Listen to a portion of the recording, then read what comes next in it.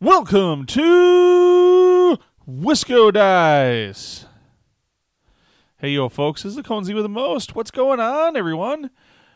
On today's show of Wisco Dice, we're going to do something entirely different than anything we've ever done before. What we're going to do is talk about a board game, actually. Now, if you haven't picked up, I am a huge lover of board games and closing in on 500 different board game titles, expansions, whatever in my library. I have no shortage of great games to pick from. For today's show, though, we're going to zero in on one specific game, and that game is called Black Angel. Now, Black Angel was released in 2019. I remember going to Gen Con that year. It was one of the hype games that came out of the convention, but was super hard to get your hands on. And I didn't get a copy then. I actually pre-ordered it at the convention from an online retailer, and it showed up shortly, a month or two after the convention, and I immediately was excited to get it to the table. Just to give a couple of specifics on the game is published by Pearl Games and a few others, and was designed by Sebastian Jordan, Xavier Jorges, and Elaine Orban. And if I mispronounced any of those names, my apologies. I'm not always the best at saying people's names. The game is really for 1 to 4 players. It plays, realistically, the playtime is right around 45 minutes for 2 players, and every player you add probably adds 15 to 20 minutes to the playtime. Obviously, add time for setup, tear down of the game. There is quite a bit of game here to set up and quite a bit of game to tear down. So maybe it took me, I think, 20 minutes to set it up the other day, and then we left it on the table because we wanted to play it again right away. Let's talk about the theme of this game next. So in Black Angel, you are playing as the AI of the ship. Now, you might say, well, if I'm playing, what are the other players playing as? Well, all the players are playing AIs of the ship. Now you'd think, well, this game's cooperative. Well, no, it's not. There's definitely a winner, and it's going to be whoever's AI was basically outsmarted the others and scored the most points. That's how they're going to judge that. Now, why are there so many AIs on the ship? That's an interesting question. Humanity was at its end, and they needed to get off of Earth. Earth was basically, the resources were consumed, the people were dying, there was mass plagues, whatever it is that was causing the apocalypse of Earth. And humanity found a planet by the name of Spess that they were going to send all the people to. Except sending people alive, people would not have made it. So the different nations all agreed there was enough resources left on the planet to build a ship to colonize this planet Spess, where humans could live. It would be a safe human environment. But they couldn't agree on the software programming, so they all wrote their own AIs. And so you're playing as an AI that represents one of the fictitious Earth nations in this game. This is one of the spots where the theme does fall off just a little bit because you don't really get that feeling that you're playing any specific nation's AI. You're just an AI. But I guess if you were a computer AI, you probably wouldn't know the difference anyways. So now you're playing the game as the AI on the ship. The ship is represented by the main game board. There's a series of travel tiles. These are big tiles that look really unique. Where you'll see there's a model for the ship that flies along these tiles, and eventually will reach the planet Spess. That's pretty much the high level of what the theme of the game is. So let's talk about the production quality and art on this game. This game, for a space-based game, is bright colors, jumps off the table, beautiful. In my opinion, it's a beautiful game.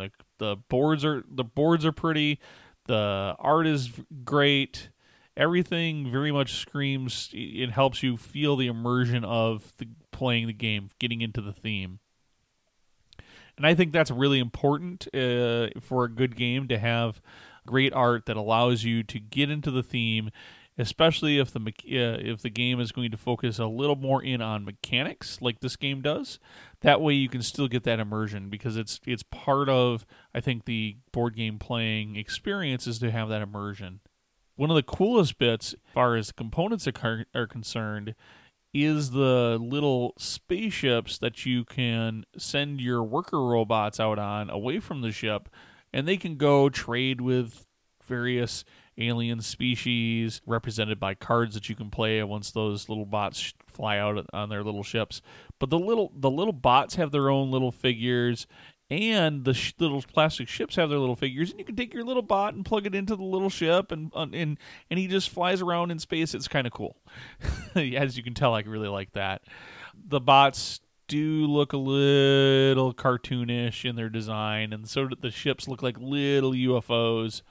And in comparison to what I feel like for the Black Angel is this kind of slightly different art style, I am, maybe the aesthetic there seems to shift. Like the art for the Black Angel seems much more crisp and detailed, while these little bots and the little UFOs seem a little more cartoonish. The other two major components that you have in this game are resources. They're generic resources represented by crystal gems, which are really cool components. And then red cubes that represent debris, which you will reuse for doing things. That's pretty much the components. Let's talk about the gameplay itself. In Black Angel, when it is your turn, you basically can do one of two things.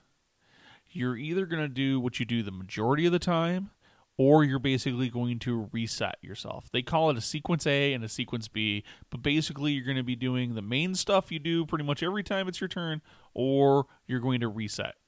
During the game, when it's your turn, you have like a player board that's in front of you that basically represents your circuitry for your AI. And as you develop and learn things through the game, your circuitry will get more established, and you'll have more little tiles that show up on your player board that you can shove around. And there'll be things that you shove off your player board that are things your AI has forgotten because it's figured out how to do things better. Hopefully. Anyways, that's the case. And so sometimes at the beginning of your turn, you can choose to activate your AI to basically get the bonuses. You play a card out of your hand, cards being in this case a resource, and you get to activate a series of tiles that match the color of the card you played. And then there's a wild card that would allow you to activate all of the tiles no matter what the colors are. So that's kind of cool. You can get things like victory points, resources, debris, cubes, extra little UFO robot things, extra bots that you can add to your supply on the player board. So there's lots of stuff that you can do that you can get out of that action, but that's not the entirety of the action. You then move on, and that part is optional. You don't have to do it every time. You then move on to choosing a dice. Now that dice could be either your dice, which you'd have a supply of dice that sit in your area that you basically are yours, and you can use them and they don't cost you anything. Or you can pay a resource, one of those little crystal diamond looking components, and pay it to another player to use one of their dice. And then that dice lets you activate one of the 6 locations that are on the game board, or if you have any cards that are played basically in space representing your interactions with alien species, you can use that dice to trigger that as an action, assuming that that card has an action. And you have to have your little UFO and robot at that docked at that card. Actions can be anything from repairing the ship in various ways, collecting the debris, or launching your little robots out into space so that they can go meet the various alien species and try to recruit some help. Once you've completed your turns pass to the next player, and you keep going until somebody has to basically do the reset sequence.